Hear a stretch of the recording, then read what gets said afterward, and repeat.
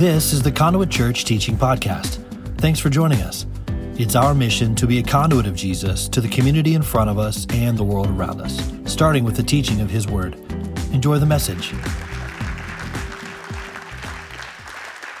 By the way, we're going to be in Romans chapter 9 again tonight. So if you got your Bibles at home, if you don't, you can give one of your kids a job, go get your Bible.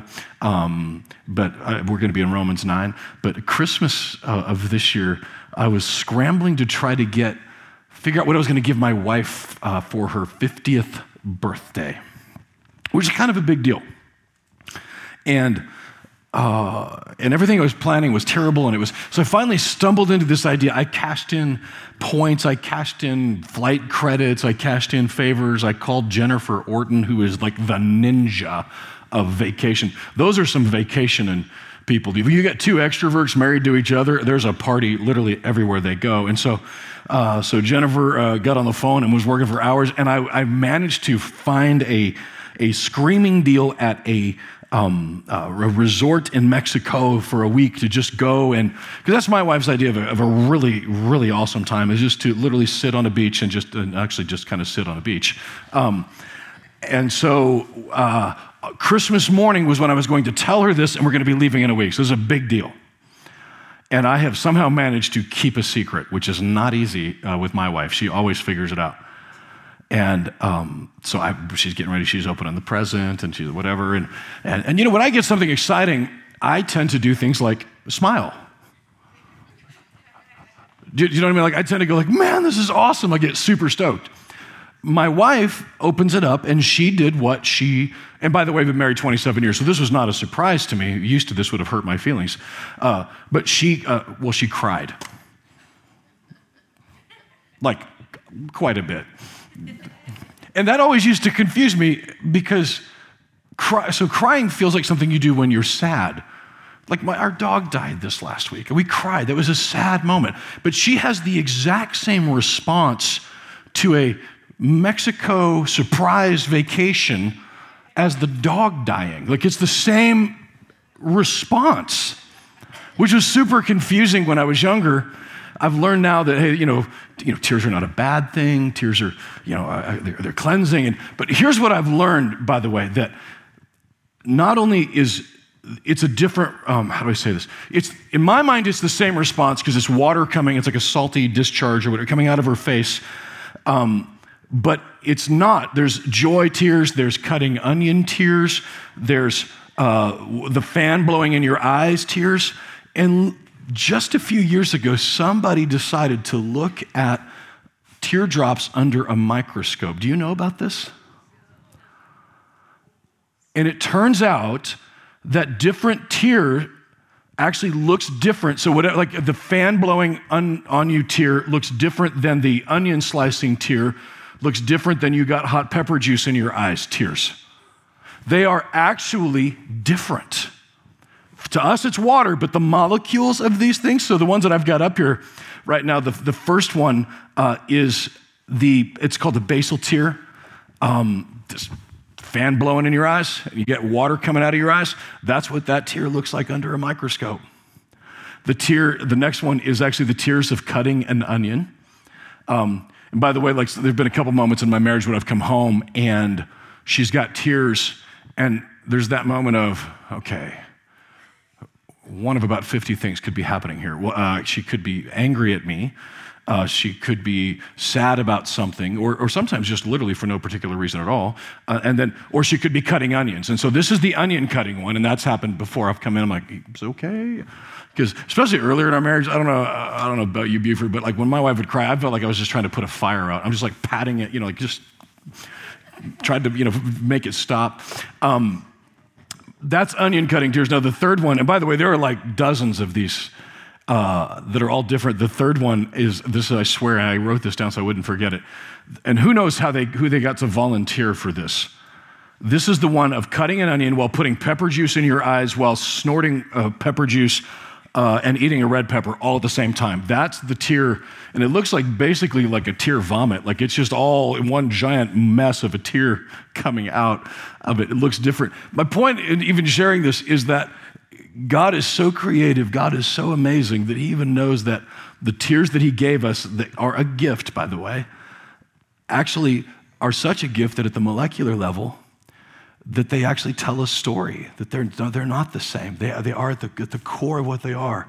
And as I was reading this in Romans 9, we read last week, Paul was talking about his anguish over his fellow countrymen, over his brothers and sisters, over his family, his anguish and his sadness about this. He had cried for them. Like those tears that my wife cried at Mexico, over Mexico, Paul's crying tears about his brothers and sisters who don't know Christ. And if you've never wept for the lost, I don't say that in any sort of a shaming way at all. I say it in a way that if you haven't wept for the lost, it's because the gospel hasn't got to that part of your heart yet. Not a shame thing at all, just to, hey, open your heart up to the idea that there are people out there that are lost and that weeping for them at some point in your life and in your prayer is a part of your discipleship, a part of, you're just weeping that they don't have what you have. You're weeping, and some of you, if you're moms and dads and grandmas and grandpas, you've done this for your own children. You've done this for your families. You've done this for your parents, your brothers and sisters. But that's what Paul was saying, and those tears spoke to him. And part of his tears was answering the question to the Romans that he's writing to, the church in Rome, which is God fair? Is God righteous? Remember we talked about that last week, the faithfulness of God, the righteousness of God. That's what Romans 9 is. And in Romans 9, he actually asks 3 questions that honestly are questions most people ask even today. He asked the question about, is God unjust? Like, what shall we say? I think it's verse 14. Is God unjust? And the answer is, of course, no. And he sets out the case for that, but that's a question. Why are they saved and why am I not? And if you're Paul, Paul was a murderer. Paul did terrible things. And he's asking the question, is God unjust? Because the church at Rome might have that same question. He asked the second question, which is, then why does God still blame us? Who's able to resist his will? That's verse 19. And that question is about God choosing this person and not this person. He's talking about Pharaoh and sovereignty of God, and is God unjust? Because how is it fair that, again, Paul, how is it fair? I'm the murderer. I'm the guy that's done terrible things. How is it fair that I'm the one that is in relationship with Christ and this person over here that's supposedly a good person is not? That's a question he asks. And then the third one, which is, by the way, a great question that we should always ask whenever we hear the word of God delivered, whenever we're in the word of God at all, which is, what shall we say then? Like, another way of saying it is, well, so what? And he answers these in chapter 9, and he starts with last week with the righteousness, and if you weren't here, go back and listen to it, faithfulness. But this week he goes to the justice of God and the grace of God, and then the gospel of God, and it answers those 3 questions. And I want to just, in the moments we have this morning, answer those in the way that Paul, I'm not making up these, I'm going to tell you this is what Paul and how Paul answered these. And so he says, is God unjust, right? And justice is a question that we all have when we think about God. Is he just? How is it just in our modern system?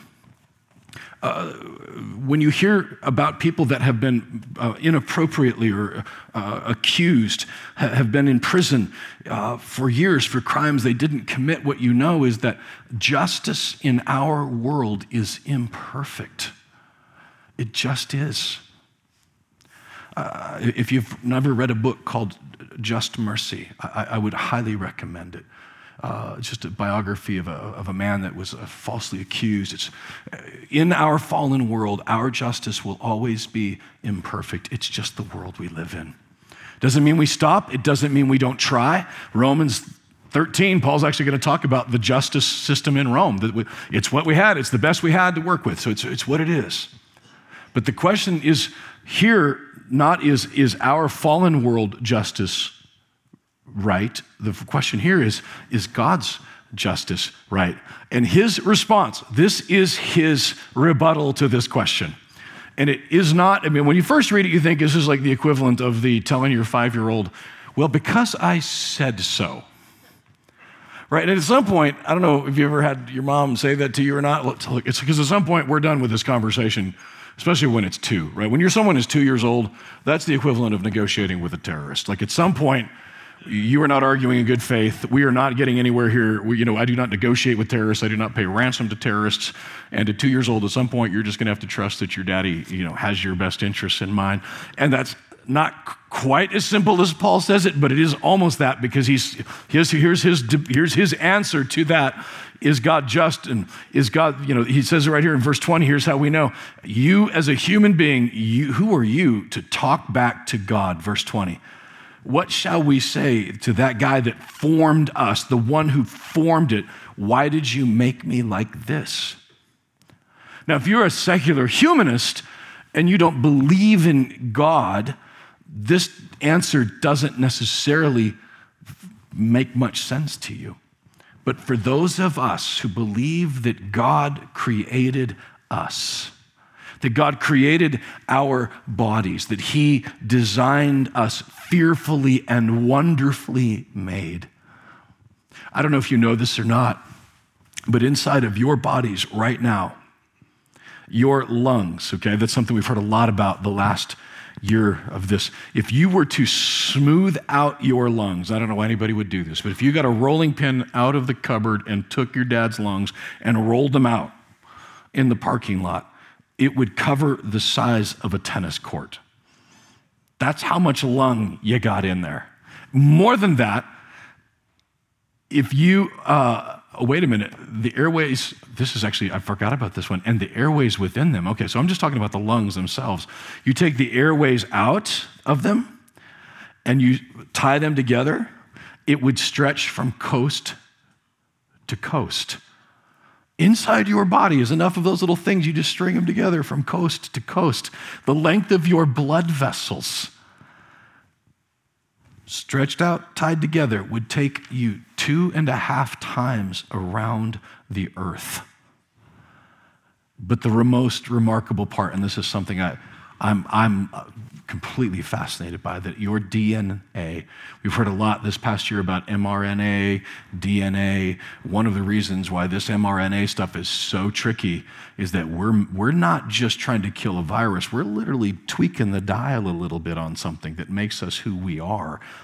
This is a fascinating, I know controversial, but to call it a vaccine is a little bit of a stretch. That we're tweaking with the RNA of a body that's creates proteins. But the DNA part of our body, you have, listen to this, 1 meter of it packed into every cell in your body. And if you formed all the DNA into your body into a single strand, listen to this, it would stretch 10 billion miles to beyond Pluto from Earth, inside of your body. There's a book that I have loved. Donna Henderson and I have read this together. One of my favorite authors is a guy named Bill Bryson, and he wrote a book called The Body, A Guide for Occupants. Bill is as an agnostic at best, secular humanist for sure. And he wrote this about the human body. It's often likened to a machine. That's what Elon Musk says. If we just tap some wires in there, we can make it like a machine. But it's so much more than that. It works 24 hours a day for decades without, for the most part, needing regular servicing or the installation of spare parts. It runs on water and a few organic compounds. It's soft and rather lovely, is accommodatingly mobile and pliant, reproduces itself with enthusiasm. You can see why I love this guy as a writer. Makes jokes, feels affection, appreciates a red sunset and a cooling breeze. How many machines do you know that can do any of that? There is no question about it. You are truly a wonder. When Paul said, or David said in the Psalm 130, you are fearfully and wonderfully made, it was true. It still is. And what Paul was saying, to the best of their understanding of the body, of who you are, who am I to say as a clay vessel, right, to the potter, why did you make me like this? Put it differently, if the God of the universe, okay, can make a body this complex and this infinite, if you believe that God ordered your body to be this complex and infinite, can you also believe that he could order your steps? We could get really, really caught up in the predestination versus free will. You can get super caught up in the theological debates. But at the end of the day, if God could do this with your body, he ordered it in a way that is so complex that no scientist, no amount of money can recreate it. He could order your steps. We can trust that he is able to do that. And trusting him to order our steps is what he says here, is what Paul is saying. Verse 25, as he says in Hosea, I will call them my people who are not my people. I will call her my loved one who is not my loved one. He was saying to the Jewish people who were like, how is this fair that these Gentiles are getting what we worked so hard for? How is it fair that that's happening? And he's saying, look, he's going to order your steps. Who am I to say to God, why would you choose Gentiles and Jews? Who am I as a human to say anything in my life right now? God, why? Who am I to say that? Can I rest in the fact that he has called me not only my people, but he has called me his loved one? And if that's true, the Lord, Psalm 37:23, directs the steps of the godly. He delights in every detail of your life. Proverbs 16:9, we can make our plans, but the Lord determines our steps. If he can determine your lungs to work when you wake up today and your eyes to work and I can trust that he's got our best interests in mind.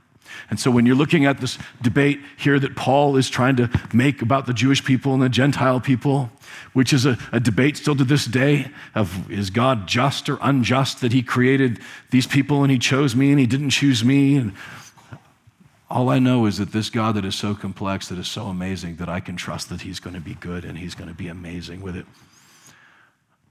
And he doesn't stop there, because he goes on to talk about not just God's justice based on, hey, God is pretty smart and we can trust him. He then moves into, here's why we can trust him.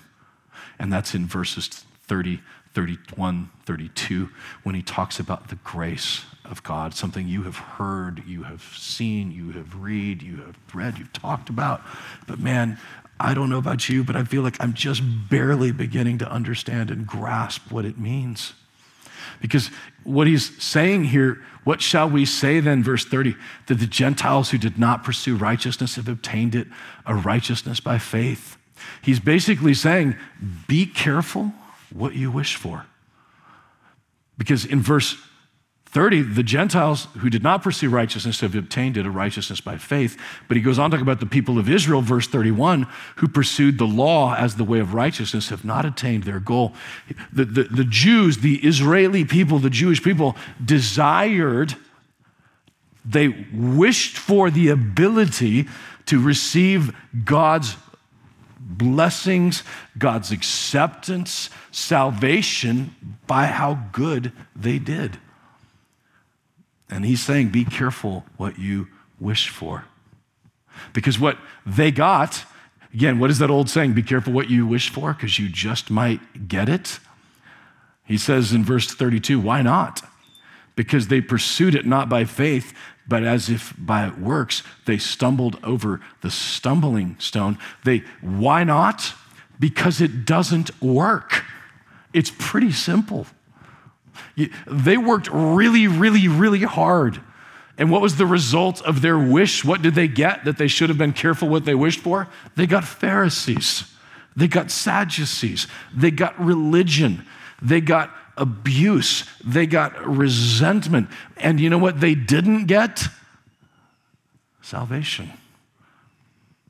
Because all have sinned. All have fallen short of the glory of God. And I can remember, I'm old enough to remember, I don't know, I'm in this room maybe, I'm old enough to remember in the 80s when we had like our Christian version of Saved by Works. We didn't call it that, but it was, we don't drink, we don't smoke, we don't chew, we don't hang out with girls who do. Do you know what I'm saying? And it was, we had to have our hair cut above our collars. We had to wear a tie literally to Bible college. Can you imagine me? I swear I'm not making this up. I had to wear a tie every day. We would go into Bible school with our hair cut above our collars with a picture of Jesus behind us on the wall with long hair, and nobody thought anything about it. But it became this whole thing about rules and regulations and policies and procedures. And we were in a place then when if somebody prayed and they didn't get healed, then we must have had sin in our lives. Something's gone wrong here. I must be doing something wrong. I must need to work harder so that God will love me better, and then I can get what I've asked for. God's blessings, God's salvation by works is exhausting if we do it that way. And it doesn't work. In the secular humanist world we live in right now, we're basically getting this without God. This whole thing that's happening in our cancel culture world is a nebulous set of rules and regulations and policies and procedures. So in the 2000s and the 20,000s, what are we calling these now? We're back in the 1900s, but we're now in the 20,000s maybe? Let's say we're in the 20,000s. In the 20,000s, now it's not like a bunch of religious people telling us religious things. It's a bunch of secular people telling us religious things. Like if you listen to comedians in interviews who lived through the 80s and 90s, they will say some version of this feels just like it was in the 80s, except for now it's not hardcore religious people coming after us, it's hardcore progressive people coming after us. And the problem, they've said this out loud, is that, and for them the problem is the rules just keep changing. Like what we could say 10 years ago, we can't say today. Be careful what you wish for. You might just get it. If you wish to be in a world where if I'm doing this right and doing it right enough, and that's the way that I'm, and we would say saved, but that's the way that I feel purpose and meaning, and that's in the secular mindset, you're going to find yourself right back in a world that you can't do it. And so when he talks about a salvation by faith, it's because it's the only way it would ever happen. When Jesus came and died in my place, it wasn't just an option of about 100 of them. It was the only option.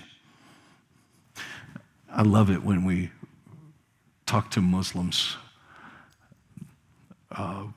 What's happening right now when we're out there loving them and we're giving them blankets and food. But by the way, if we give them just blankets and food and we leave their souls, we just leave somebody with warm feet headed to hell, and that's not what we're doing. And they see the love and they see the work and that, and they feel Jesus in it. But when you talk to a good Muslim and you start explaining grace to them, you start saying, this is what it is, that you can't earn your way into heaven, that Jesus came for you. You know when you're getting warm because they get angry. They get angry because it's not fair. I've done all this work, I've done all this, and how could that's not fair, that's not fair. And the answer is it's not fair. Because fair, the only thing that's fair will end up with you not making it into eternity with Jesus. If it's set up as fair, you don't get to, which is why even here, Paul doesn't even focus on elect versus non-elect, that whole thing we get all caught up in. He just says by faith, by faith, by faith. Do you believe this? Do you believe that God has your best interest in mind? Do you believe that Jesus did this? Do you believe, if you can believe that and hold on to that, that is the way that you receive not just this side of heaven, the sozo, but on the other side as well. It's only by grace. It'll never be by works, because if it's by works, we don't get there. And the last thing that I want to share with you is this just gospel moment in it all. Because if I go by grace, the thing that this does in the gospel moment, the thing that grace does that no amount of works can do, the thing that grace does that no amount of me trying to fit in with the crew, is it takes the shame away from me. He says in verse 32, it's written, I lay a stone in Zion, a stone that causes people to stumble, and a rod that makes them fall, a rock that makes them fall. And the one who believes in him will never be put to shame. You see, if I'm here about working my way in, if I'm here trying to tell my people, my brothers, my sisters, myself, that I'm only going to work my way in, that I'm going to fail. And the thing that happens when you fail, you know it, is you feel shame. The things that I've done, that you've done, there's a shame that's attached to it. And he's saying here that those who believe in him will not be put to shame. And by the way, in the world that we're in right now, literally the elite education systems in Harvard and Stanford and MIT are making a case to quote, bring back shame as a tool of social justice. Bring back the social, the mobs, bring back the shaming people, the scarlet letters, because that's an effective tool to change people. It's not. It's an effective tool to beat people down. It's an effective tool to control people, but it is not effective to change people. Even Brene Brown, who I wouldn't necessarily quote because theologically speaking, she's about as loose as cream corn.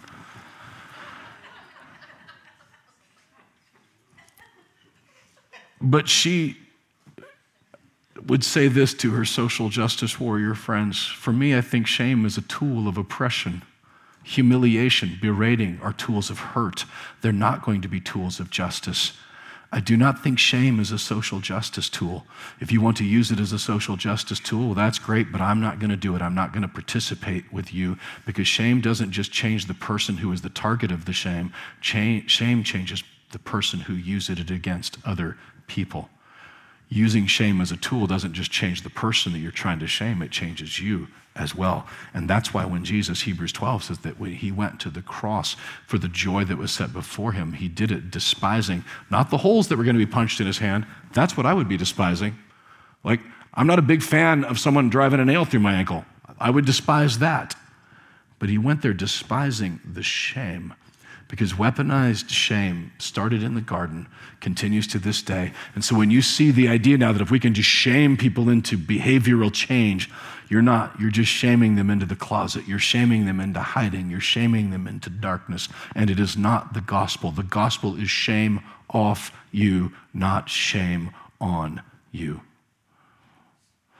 And the beauty of what Paul has said here in Romans 9 is really just this. God is just. We can trust him. He's wired together your body in ways that you couldn't possibly understand. God is right. He is righteous. He has always been right. And God is love, because only a God that would love you would live in the way that he would become one of us to die for us. That's how we know we can trust him. And what the gospel does to us then, the understanding of that, and I hope at home, if you're hearing this, maybe there's snow outside your window, I don't know. But I hope that what you're hearing me say this morning is that the gospel has come to remove the shame from you, not to put more shame on you. And the only way is not you working your way to it, but is to believe, to receive, he says, whoever believes will not be put to shame. Doesn't mean there's not going to be some godly sorrow. 2 Corinthians 7 says that godly sorrow leads right to repentance. That it leaves no regret. It doesn't lead to death. That's, by the way, what the worldly, if your sorrow is leading you to death, if it's leading you to destruction and to shame, that's not godly sorrow. But there is such a thing as a godly sorrow, for you to recognize that your own sin was there, but it's not going to lead you to shame, because that's not the gospel. The tears that I showed you a little bit ago, there's one more that I want to show you, which is the tears of sadness, the tears of hurt, the tears of anguish.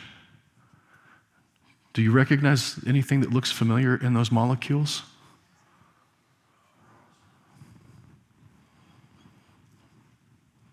The God of the universe that could string your DNA from here to Pluto made sure to put in your side of your tears of sadness a molecule that looks like a cross. Because in that cross is where your tears will be wiped away. I believe in eternity that of all the tears that we may still see there, he says he's going to wipe your tears away, which means there will be tears there. The tears with the cross will not be there anymore, because those are tears of sadness and of regret and of shame, and those will be wiped away because of the cross. And just as God's little God nod to you, he put a cross right in the middle of it to remind you, just to prove. I hope that helps. I hope that you can walk out today. I hope that you can head to the kitchen this morning in your homes with the reminder that God loves you so much that he wired it literally into your DNA, that he wired it literally into your teardrops. The gospel just permeates throughout who you are. In Romans 9, the questions of, is God just? Is of God right? Is he loving? The answer is unequivocally yes. Let's pray. Heavenly Father, this morning, those maybe who've not trusted in you, Lord, I pray that today, maybe for the first time, that they will trust in you, that they will believe on you, and allow those tears of anguish, of regrets, of sadness to wash away and to leave them not with death, but with life, the godly sorrow inside of them.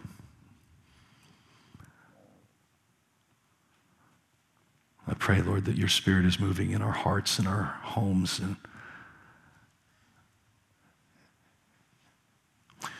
and that, Lord, as we move into these weeks and months ahead in a world that seems out of control, could we trust that you are sovereign, that you are on the move.